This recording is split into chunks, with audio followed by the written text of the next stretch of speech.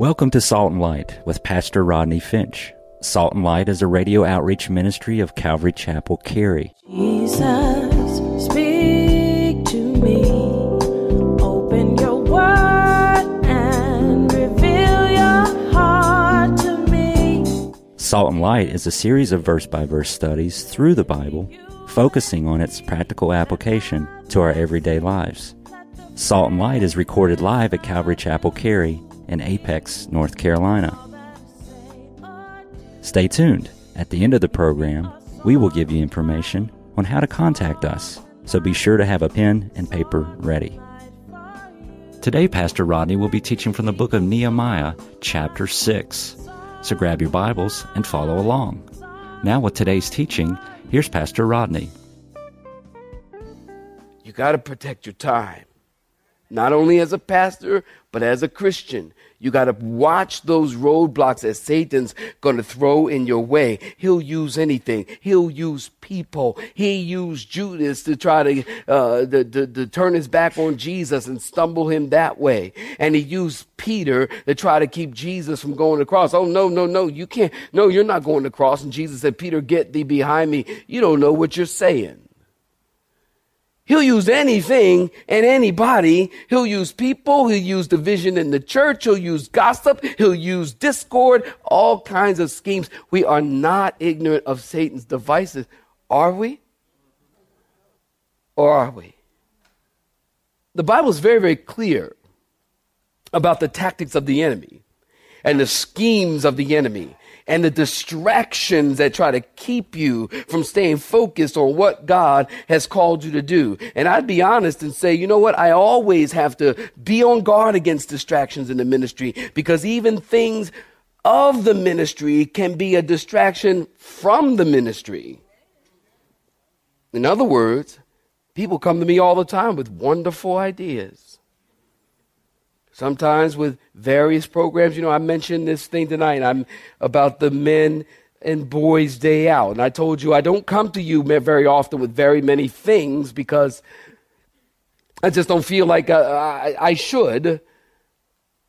But I also feel that, you know, sometime people bring me things or talk to me about things, or we should be involved in this, or we should be involved in that, or we should get involved in this, and we should get involved in that. And some of those things are actually a distraction from ministry. So, you know, I can't tell you how many times I've mentioned, okay, we're going to do a building project, or in the many phases that we've had even in this church, and we're going to expand this sanctuary, we're going to do the youth ministry, and somebody comes up to me and says, hey, you know, well, this thing and this program, and, you know, if you were to get the people to buy into this, or get the people to bank at this bank, then all the percentages from each person that signs up at this bank can go back to the church. Or if you get the people to get involved in this thing, then they'll make money, but the church will also get a percentage of that. Don't get me wrong. What you do in your personal life and how you handle your own personal finances, that's what's just between you and the Lord. But I have to take all of these things to God in prayer, because some of those things are just a distraction from the ministry. Some of those things are, in a sense, I feel, and I could feel differently later, but this is how I felt many, many times, that when it comes to building the kingdom of God, that God wants his people to rally together and to build the kingdom of God. God doesn't want us to go, you know, do this and that program and this scheme and that thing and this thing and that thing, so that we can, you know, gather monies to build the kingdom. And then in the end of the building, who can we say gets the glory for the great things that he has done? We have to be careful. That's all I'm saying. We just have to be careful. And we have to watch how we are conducting ourselves, so that in the end, when the building is built and the thing is done and the gates are hung, that we can say, to God be the glory, great things he hath done. No man has done this. Am I right? No man has done this. And I don't know how it's going to get done. I really don't. I never know. I told you about the one guy who wanted to talk to me. In our conversation, he told me he was upset with me because I didn't know. He said, I just don't think you know what you're doing. And I said to him, duh.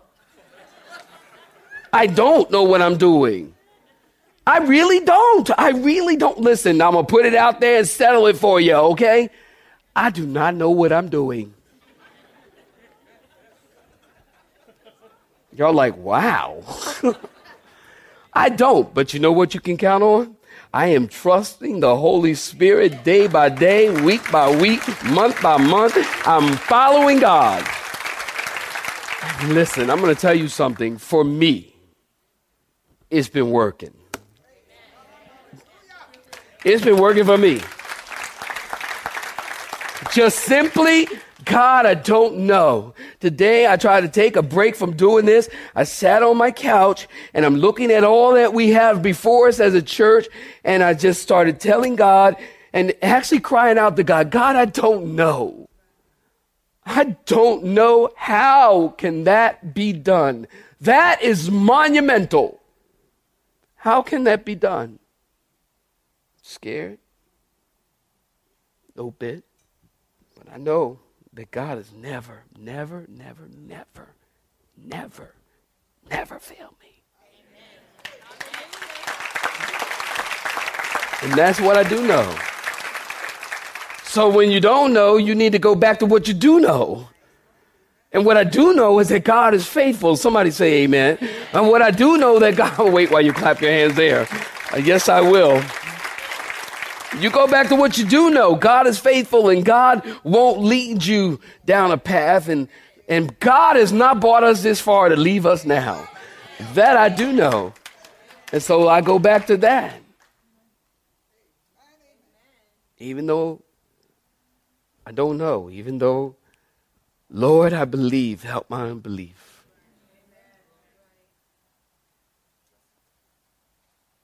And many have stood against the work of God. I have had my share of Sanballats and Tobias. I have. But I'll tell you something. God has used it to make me better. I'm better. I'm not bitter. I'm not angry. I'm better. And I realize that God uses things. Somebody need to hear this. God uses the bad situations in your life because God's trying to work in you, not them. And you're like, oh, God, get them. Watch, Nehemiah the same way. I mean, Nehemiah is the same way. I'm going to show you what I'm talking about. It's right here in the Bible. Nehemiah is the same way. God, get them. But God's trying to work in you. And you think God's trying to work in them. Are y'all listening? God's trying to do a work in you. You better open your eyes and see what God's trying to say to you. And stop trying to worry about what God's doing in them. Because in the end, you have God to stand before. You have to be accountable to God for what God has called you to do. Nehemiah said, why should I leave this great work to come down there and talk to you, especially in a restaurant called Oh No? I'm not going to do it. And Nehemiah said, and I know that you want to hurt me. I know that you're trying to harm me.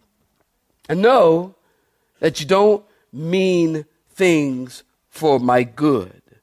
They're seeking to isolate Nehemiah to the plane of oh no. Satan will seek to isolate you. And that's why we've been talking about in Hebrews chapter 10:25. Write it down. Don't forsake to assemble yourselves together. You know that verse. But Nehemiah doesn't get distracted because of discernment. Discernment is critical in the life of the believer and the leader. And without discernment, you're dead. And usually you're going to make the wrong decision. Did you hear that?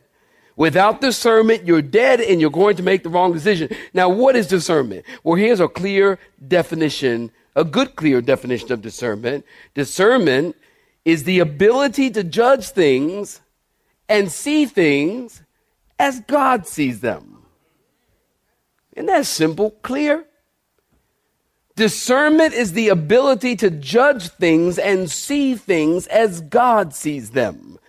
I think of 1 Samuel and reminded of 1 Samuel 16:7. For the Lord does not see as man sees. For man looks at the outward, but God looks at the what? The heart. Do you know that? Samuel and everybody else saw a little ruddy boy. God saw a king, a man after his own heart. Nehemiah discerns the real motive for their meeting. They wanted to do me harm. Discernment is the great need of the hour. I really believe that. I'd even say the first thing lacking, the number one thing lacking in the church today is discernment. People follow leaders who tell them to do what they say, instead of following leaders who say, do what I do, or follow me as I follow Christ. People accept things because it looks good or it sounds good, and they don't even take the time to weigh things against God's word. Maybe Nehemiah got a word from God, and maybe he went to the Bible and read Proverbs 27:6. Faithful are the wounds of a friend, but the kisses of an enemy are deceitful. Maybe. You know, we need a word from God. And when you need a word from God, hear me, God will give you a word. I remember I was writing this sermon today, and I thought it came back to my memory. I remember one day I was at the Naval Hospital in Camp Pendleton. This probably was 20 plus years ago now. And I was at the Naval Hospital, Camp Pendleton, and I was stationed there, and I was walking down the hall, and I needed a word from God. I wasn't past Rodney then. I was like E0 and walking down the hall. Not O, officer, E0, E nothing. And I remember I was walking down the hall and I needed a word from God. I was so cast down and I was just so tried and tempted to do a certain thing. And I needed a word from God. And I walked into the chapel in the hospital. Every hospital got a chapel. Walked into the hospital chapel. I sat down. I about just took a Bible off the back pew, opened it up. The Bible flipped open to Hebrews chapter 4, verse 12. For we do not have a high priest who cannot sympathize with our weaknesses, but was in all points tempted as we are, yet without sin. And let me tell you something, that verse, I will never forget this. It was like somebody took a yellow highlighter and highlighted that verse on that page. Tell me God won't give you a word when you need one. If God got to use a celestial highlighter to come down, you open the Bible and God said, there you go. You can't miss this. Yes, he did. I'm happy about it. Yes, he did. God will give you a word when you need one. So I hear you. You're saying, Pastor Rodney, if discernment is so critical, then how do I get it? Well, I'm glad you asked. Number one, how do you get it? You need to know the word of God. We'll talk about discernment. You need to know God's word. If you're going to see things as God sees things, then you need to know the word of God. Number two, spiritual maturity comes from knowing and obeying the word of God. Hebrews 5:12 through 14 says that discernment is something spiritual babies don't have. A baby will stick anything in his mouth. Discernment, the Bible talks about the gift of discernment. So if you want discernment, ask God for it. Ask God for the gift of discernment. 1 Corinthians 12:10. To another, the working of miracles. To another, prophecy. To another, discerning of spirits. Discerning of spirits. So if you don't have this gift and you like this gift, then ask God for it. Perhaps God will give you the gift of discernment. But I think you'll find, as you know God's word, this gift of discernment will sharpen. Every Christian has discernment. You know why? Because every Christian has the Holy Spirit living inside of them. So when you hear something and it doesn't sound right, you go, or like the lips of unbelief.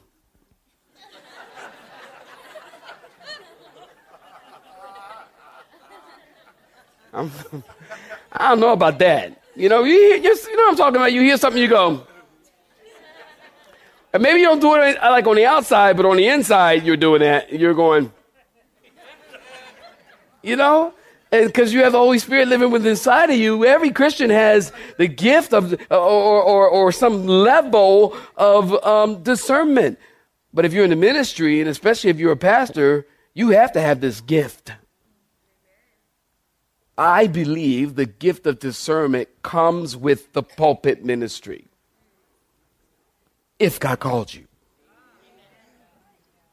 If God didn't call you, well, then you're on your own. But if God's called you, then you're going to have this gift because God knows that you can't do the ministry without it. Without discernment, we can think a dangerous invitation is from an enemy and it's really an offer of reconciliation. Without discernment, you can think presumption is faith. Without discernment, you can think our own noble desires are God's promises. Without discernment, we can think God is saying later and he's saying now. Or you can think the opposite. We need the gift of discernment.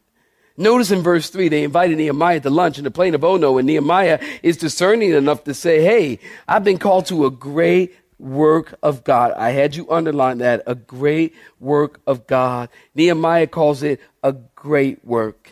You know what? Whatever you're doing for the kingdom of God, it's a great work for God. It's a great work. He's not just putting one stone on top of another. Nehemiah knew God's work is more than bricks and mortar. It's more than mortar under your fingernails. It's more than blisters on your hands. He knew that it was God's blisters and God's calling. It might have looked like a mundane thing to other people, but to Nehemiah, putting one stone upon another day after day was something that God wanted him to do. And it was the one thing that God wanted him to do. Listen, every time I put those two words together in a sentence, I am reminded of Psalm 27, verse 4. And it was David, memory verse, it was David who said, one thing have I desired, and that will I seek after, that I might dwell in the house of the Lord all the days of my life, to behold the beauty of the Lord, and to inquire in his temple. This word, one thing, is a word to every single one of us. One thing. In an age of hustle and bustle and day planners and laptops and cell phones and Blackberries and iPods and iPads and Nooks and every other electronic device you can think of, if we could just set our hearts on one thing. I really believe this is the secret to Christian living. Not 6 things, not 10 things, not 20 things. One thing. The concept of one thing, if you track it through the scriptures, is a very important concept. Jesus said to a guy who was rich, he was young and he was a ruler, the rich young ruler. Jesus said, you know the commandments. And the rich young ruler said, yeah, I've kept them all. And Jesus said, one thing you lack. Go your way, sell everything. Jesus said to Martha, one thing is needful, and Mary has chosen the better part. Paul said in Philippians 3:13, one thing I do, forgetting the things behind, reaching toward the things ahead. David said, one thing I've desired of the Lord, and that one thing I will seek after, to behold the beauty of the Lord and to inquire in his temple. Simple as this. David says, I want one thing. And what is that? God, to concentrate on you. One thing, God, I want to be in your house, to behold the beauty of the Lord and to inquire in his temple. Just one thing. Your life can get a whole lot simpler if you whittle it down. You heard that word in a minute, have you? Whittle it down to one thing. Not so many things. We're all scattered all over the place. The church, people, Christians. We're all over the place. In ministry, we're serving the Lord, and you get bored here, and you're getting involved in that, and then that's getting old, and then you're getting involved in that, and that's getting old and getting involved in that. I praise the Lord that God is helped us over these years just to keep plodding through the Word. Verse 7, chapter 8, chapter 9, chapter 10, chapter 11. chapter 12. We're starting a new book next week. Chapter 1, chapter 2, chapter 3.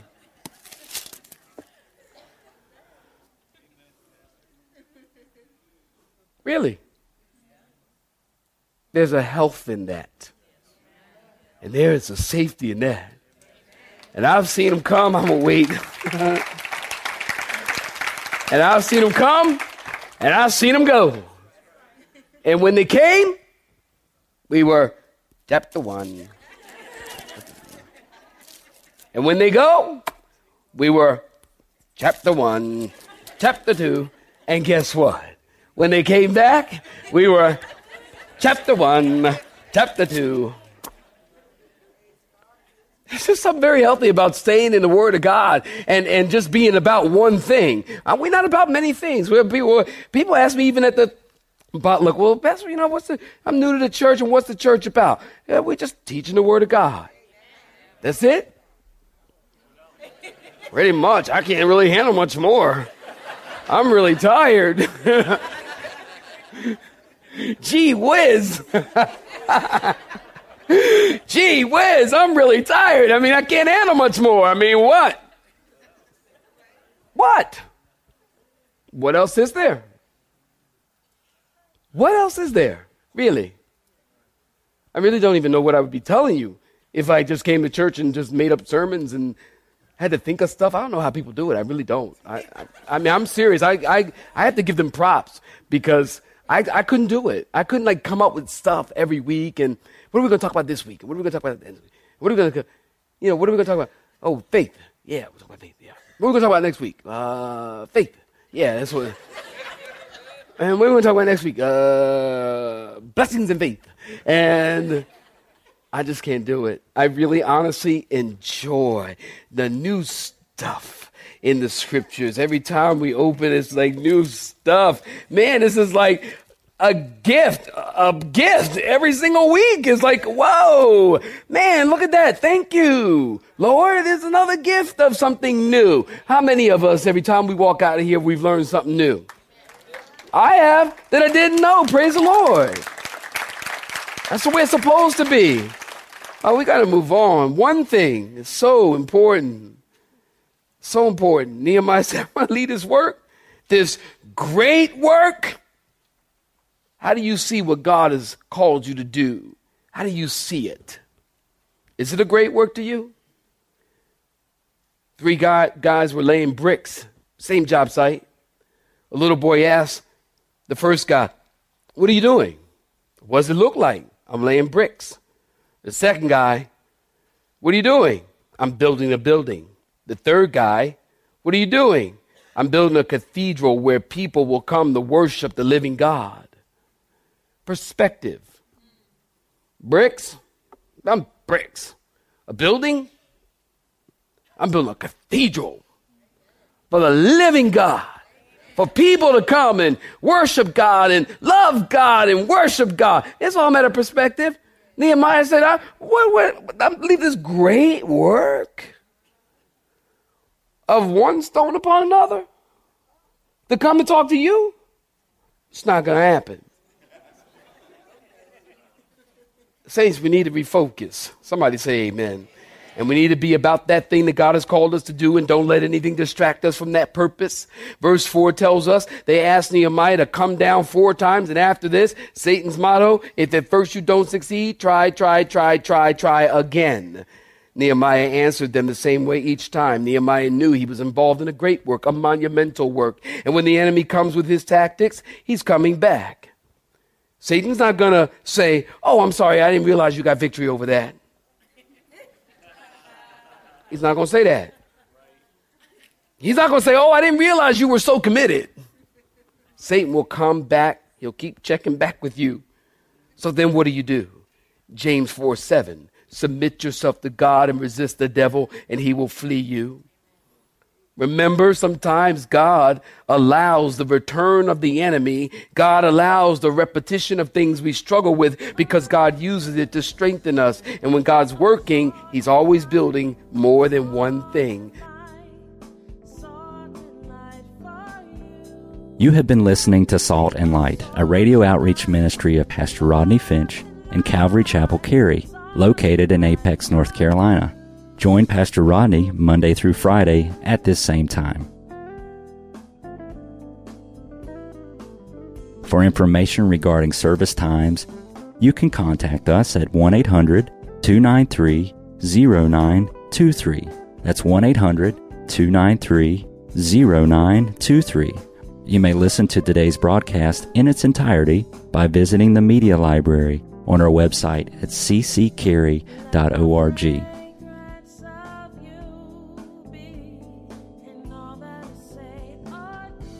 We would like to thank you for tuning in to Salt and Light and pray that you have been blessed. Until next time, may you be salt and light.